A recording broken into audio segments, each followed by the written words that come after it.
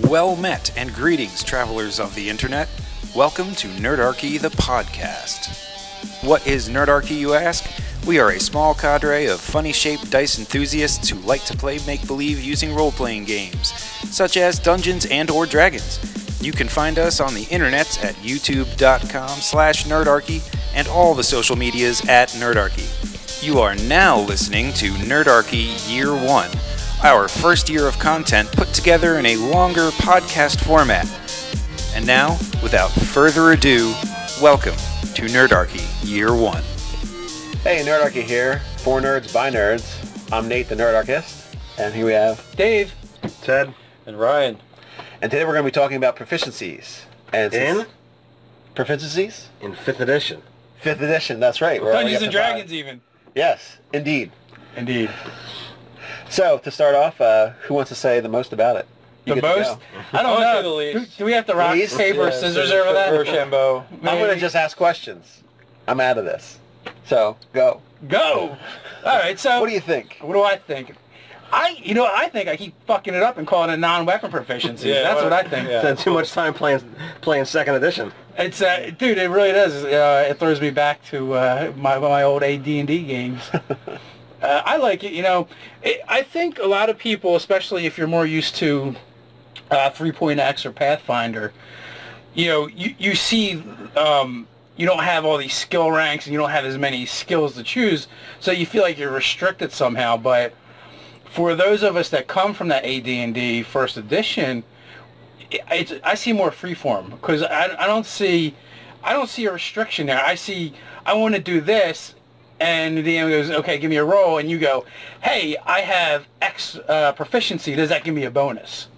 Yeah. Well, so here's the thing, like, while it does make me sad that you can't really make a character that is as much of a dabbler in the given thing. A character that kind of sort of knows how to do this and that.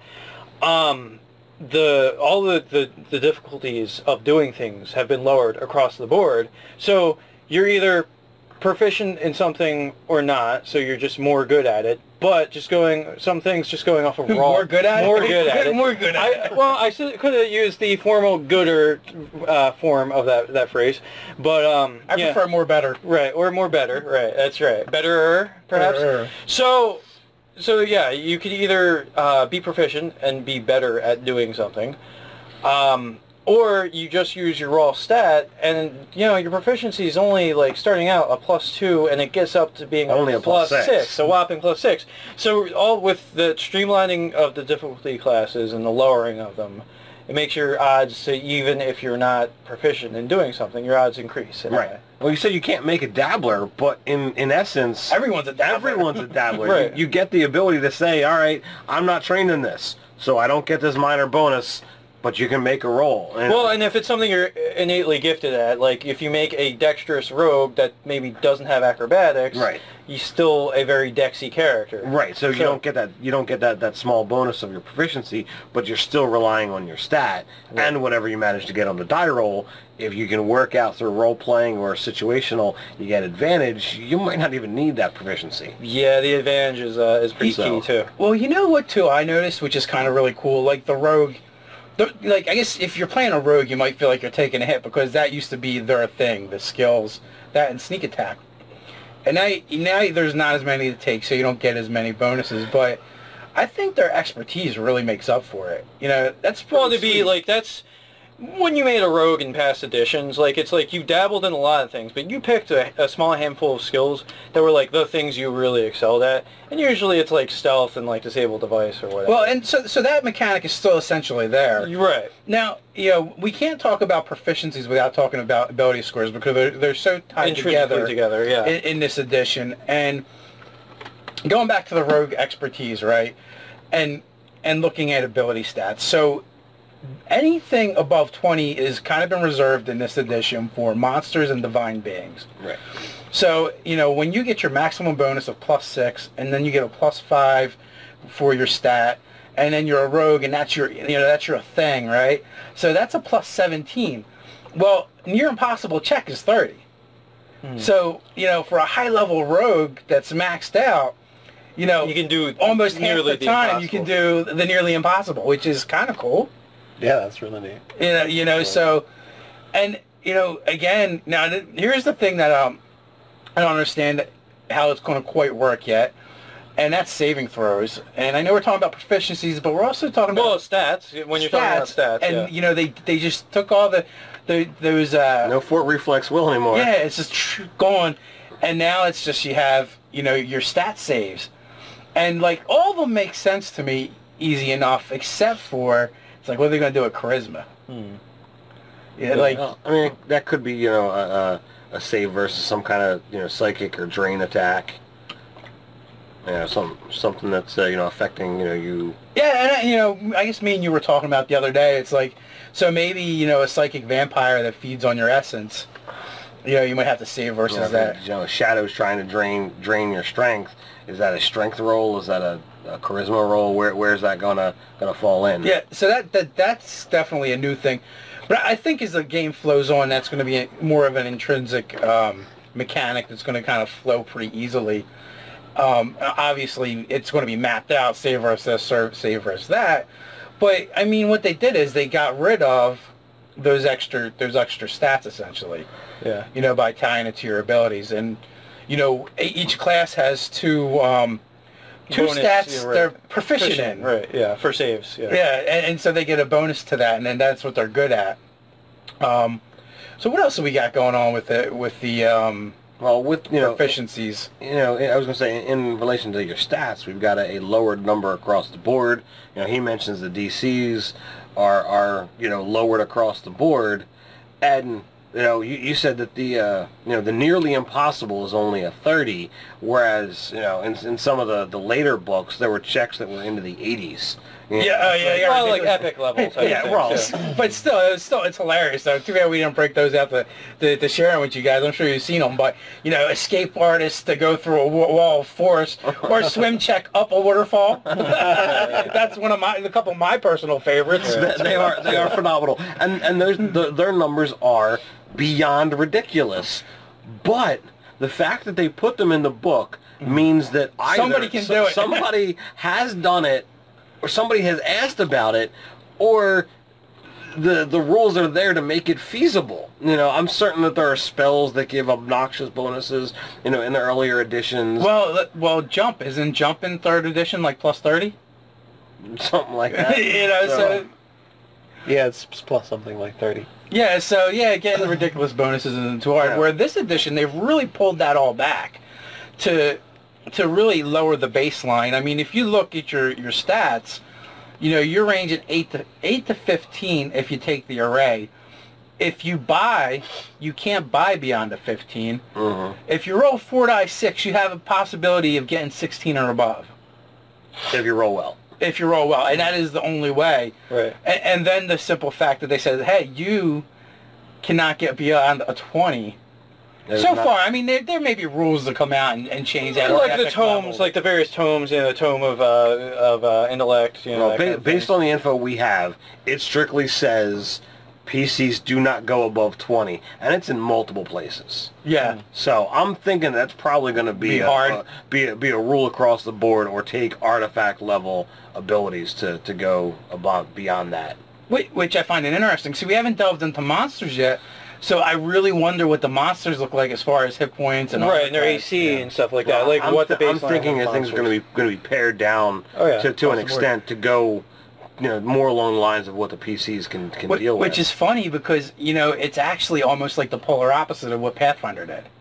Where Pathfinder ratcheted everything up. Well, it was in the lineage of 3rd edition, I really feel like. Yeah, but they took it and ran with it. Yeah, 3.5 ratcheted things up, and then Pathfinder, like you said, I think they've maintained the level of what was going on. But in 5th, they're going, we're pulling it all back. Yeah. And really just the baseline is starting so much lower. I kind of like it. Well, I mean, it harkens back to like a 2nd edition, very like, it's almost like reading the Dragonlance Chronicles, like where like they're all low-level adventurers, and it comes across through reading it, kind of thing. So. And we've said it in an earlier video. It does feel like it's a cross between 2nd and 3rd, rather than. I even think there's some design aesthetics that. there's some elements I almost feel like Dungeon World a little bit, if you've ever played it. It's a very stripped-down RPG. And some design thoughts from 4th edition, I think, came into through it, too. Like the being able to use your dexterity as a damage stat, like that's definitely something that we haven't seen before 4th. That's definitely a 4th attribute. Yeah. But I mean, there's very few things that I feel flowed from 4th downward into back. 5th. Right. Yeah. Well, I mean, I would say the way the stripped down proficiency, like I think a little bit of the design aesthetic that went into the 4th, it's somewhere between 2nd edition and 4th edition with the way the proficiencies are working, in my opinion. No, you're right there, and except for like they kind of did, but then they pulled it back even further from 4th, because 4th was like a step back from 3rd with the skills, right? And then and now 5th is a step even further back, but in the sense that like I think in 4th you had skills you couldn't do, or you had trained and untrained skills. Right? Okay, like that was. But now, and there's some skills that you absolutely had to be trained in. I wonder, did they do away with that? Did you guys see any notation like knowledge used to be the thing? You absolutely had to be trained in it. Now it's you can make I haven't seen anything to contradict that. Because I believe in most of the 3X core books, it was you can make knowledge checks up to DC 10 untrained, which is fairly common knowledge. And so I don't know if it's like, hey, I rolled a 20. I read this thing somewhere in a barroom bathroom stall or something, and I know this thing. I know. Well, from again without getting access to the books. We need the books. Yes, Must have. I've got my PHP pre-ordered, but that's as far as I can go so far. But without that, it just seems like right now you can be able to make any check untrained, and knowledge is they've left it off that you just get history, religion, and arcana, and that's it. And they're not even listed as knowledges. It's just boom, arcana, history, religion. Yeah. Well, and really, I feel like this is going to bring you back to that AD&D game where you're like, I want to do this, and your DM's like, grab percentile dice and roll really high. Yeah. Or was it really low back then? It was really low back then. Yeah. Yeah. You had to roll under. You want divine intervention? You drop that 01 and I'll give it to you. Your god will show up and put the boot to somebody's ass. Well, see, now you can actually let that happen because it's in there. It's in there, yeah. Which well, divine intervention was a first ed or AD&D thing too. Nah, dude, that was a thing that every DM just house ruled it in. House ruled it in. Like there might have been a blurb in Deities and Demigods, but for the most part, it wasn't core for anything. Yeah, just all DMs did it. You're a cleric, or actually anybody. You pray to your god, and you drop the low die roll. We'll let it happen. And now it's built right into the cleric. Which is really cool because it shows that the design team Watts are paying attention to what was happening in the games. So when we moved from 2nd to 3rd, which it was a great move. Like, you got to do things with your character you never got to do before. It was really exciting. But in doing that, we kind of missed what we lost. Right. That free-form play that we used to do, we stopped doing because the rules told us how to do everything. And I didn't realize it until I moved to, to systems that were more rules light and more story-based than mechanic-based. And then, looking in retrospect, doing a side-by-side with 5th edition and 4th edition and 3rd edition and 2nd edition, I can really see what we lost. But, what's nice about 5th is, bless you again, it seems like they're taking the free-form style of play from earlier editions, combining it with the good mechanics and design from 3rd and 4th edition. To just make a superior game. Because I know a lot of people don't like 4th edition, but, there were a lot of good elements to it. It was designed really well. Now, maybe too well in the sense of... See, here's the funny thing, right? When you look at Dungeons & Dragons, it was a miniature war game converted into something else, something new, right? Well, 3rd edition went backwards. They went back towards turning it into a miniatures war game, right? Well, I mean, in essence, they not only made, the tabletop role-playing game allow you to use the miniatures, but they also made the miniature war game. Chainmail or something, right? Well, no, that's not true. It's completely wrong, and let me explain why. Well, no, I'm saying the miniatures that you would actually buy for the game actually had skirmish rules. Two sides of cards that you could actually use to play another game in building little armies to fight each other. Well, like, here's the thing, though. Like, people were always using miniatures. They, people used to buy the old, Ralph Partha miniatures and sand them and paint them and use them in their games. You'll see amazing setups that people are doing. I was like, man, I wish that was my DM. But, for their games. But what we didn't have back then was the tactical rules to go along with it. 3rd edition introduced the tactical rules back into it. That's the first time that our group really ever used miniatures. And what's funny is how angry people got from 3rd to 4th. Because if you really think about what Watts did is they actually just moved along the progression. Even a step further. Like, and a lot of this stuff I've thought of in retrospect. But yeah, because a lot of people, like, it feels like a board game. It feels like a video game. All these comments, yet 3.5 actually moved the bar in that direction first. Right. And then 4th, it just followed the progression. Right. They thought that's what people wanted. So it was a mistake on their part.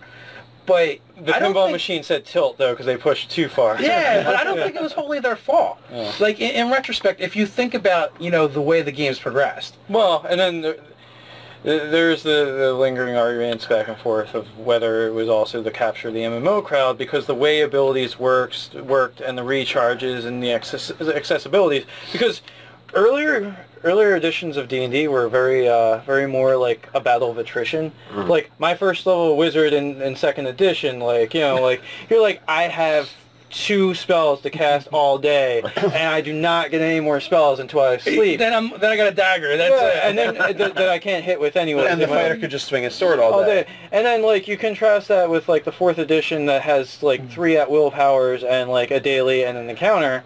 And it's just, because in MMO culture, you don't run out. Right. Your quiver is never unfull of spell or whatever. And while I'm in some of that crowd that feels that 4th edition was lacking something or made changes that I didn't like, I have to admit, playing a wizard, it was awesome to go and say, you know what, I'm never going to be out of Magic Missile. I can cast this until I pass over from exhaustion. I thought that was awesome. I've always enjoyed the resource management that comes from low levels. Like, you really have to plan and think. It's part on the GM. But it's never fun to cast 2 spells and be done for the day. I don't know. Throw darts. Well, when we play next time, your wizard can have 2 spells. Well, and then throw darts. 3rd edition, baseline, where you could have maybe 4 spells for the day, and, your cantrips and stuff, and you'd have some things to do. The 3rd edition wizard was a pretty comfortable place to be. It's you're not totally boned, but you may want to look for some other things to do other than hurling spells, because you want to manage what little resources you have. Well, I like what Pathfinder did with that. Right. They did give you more resources to manage. Right. Where, pretty much, you were going to have... And they were all thematic, too, which was kind of cool. Yeah, and it was all thematic. You probably had, between 9 and 12 things you could do per day before you ran out in Pathfinder. Right. Does that sound accurate? Yeah, you get, your power stat plus three uses of a given ability, whatever it is. Right, and then you have your spells, so that they moved into that direction, so... That's better. Well, that was borrowing from 4th edition design aesthetic, I think, too. They saw 4th edition giving people a little more option. Let's borrow that one. Yeah. But and now 5th edition, I guess we moved way beyond proficiencies in this discussion. Do we want to get back on the rails? Or? Yeah, we might as well get back on the rails. We'll save that for the rest of that discussion for another day. But it all stems, from the same place. The baseline we're talking about with the abilities, where it's come from, where it's gone, and kind of some of the history, of D&D in the game. So, our conversation is a natural progression, just the way that D&D has naturally progressed through different things, for better or worse at times. But hey, when I look at the proficiency system now, when I look at abilities, and I look at this whole edition that we're getting in 5th as a whole, I'm so happy we had that failure of Watts with 4th edition and Pathfinder taking off, because I think we're going to get something really unique and special now. Yeah, I think the direction it's going to offer really interesting stuff. Again, I'm really eager to get my hands on the next piece of information, and see the bigger picture, see what else they've got to offer, because I mean, so far everything I've read, while there's been a couple things that make me go, huh, there's a lot of good stuff there, and I'm really eager about the direction. So, well, since you mentioned it, what makes you go, huh? Oh, I mean, it's just things I've mentioned in the other videos. I mean, there's some Not proficiencies. yeah. It's basically not not in the proficiency section. It's just most of the stuff, like I said, it's the general direction looks good. There's a couple things that are just questionable. Foremost, it was the number of turn undeads that a cleric gets. Oh yeah, I was not happy when I read when I get it and how many times I can do it. It's like 1, 6, and 18. That they get an additional use, but Well, basically, it's like you could pull off one of those once per encounter-ish. Like, because if you take an hour rest, you get it back. Right, but I like to feel that it is more of an extraordinary power now instead of like a spam attack against a day. Like bam, bam, bam, bam, bam. Well, spam blast. Yeah, machine gun turning. Yeah. They all But, explode. and we haven't seen feats yet, so we have no There idea. could be a feat that makes you a very effective channeler and gives you more. Uber Turner, Yeah. Uber turn. Yeah, I mean, with I know that it refreshes with a short or a long rest, but I mean, we run games where it's always about you got to push.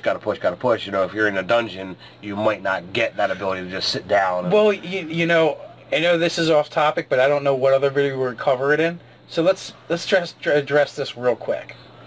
Short and long rests, right? This has always been kind of an issue of the game, right? Like, I know Ryan, you've always bitched about Railed it, yeah, the 4-hour workday. Yeah. But the short rest makes sense, and it recharges some of your stuff, Right. and that mini rest gives you enough, maybe just enough to keep going.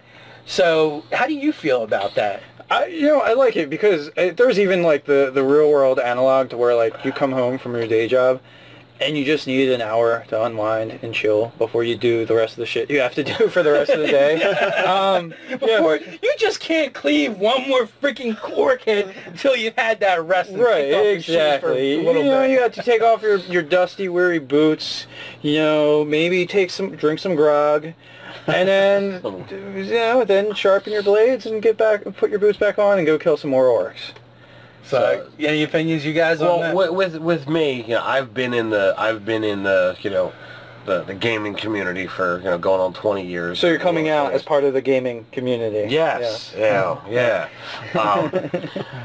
So I've been in games where we've done that. We've had one encounter, the whatever we fought totally kicked our ass, and it's like, well, looks like we're stopping here because we're gonna camp, but you've only left an hour ago. It's like, well, sorry guys, I'm out of spells. That dude's unconscious because he's been beat to hell, and that guy's wandered off from a confusion spell or whatnot. We're hoping he comes back soon. So it's like, well, what options do you have? The dice didn't go your way. The DM rolled a couple crits. Or maybe somebody died. The DM was a killer GM. Or the DM was throwing something that was just way above your power level, right, and you decided to fight anyway. Whatever the case may be, there's times that's happened.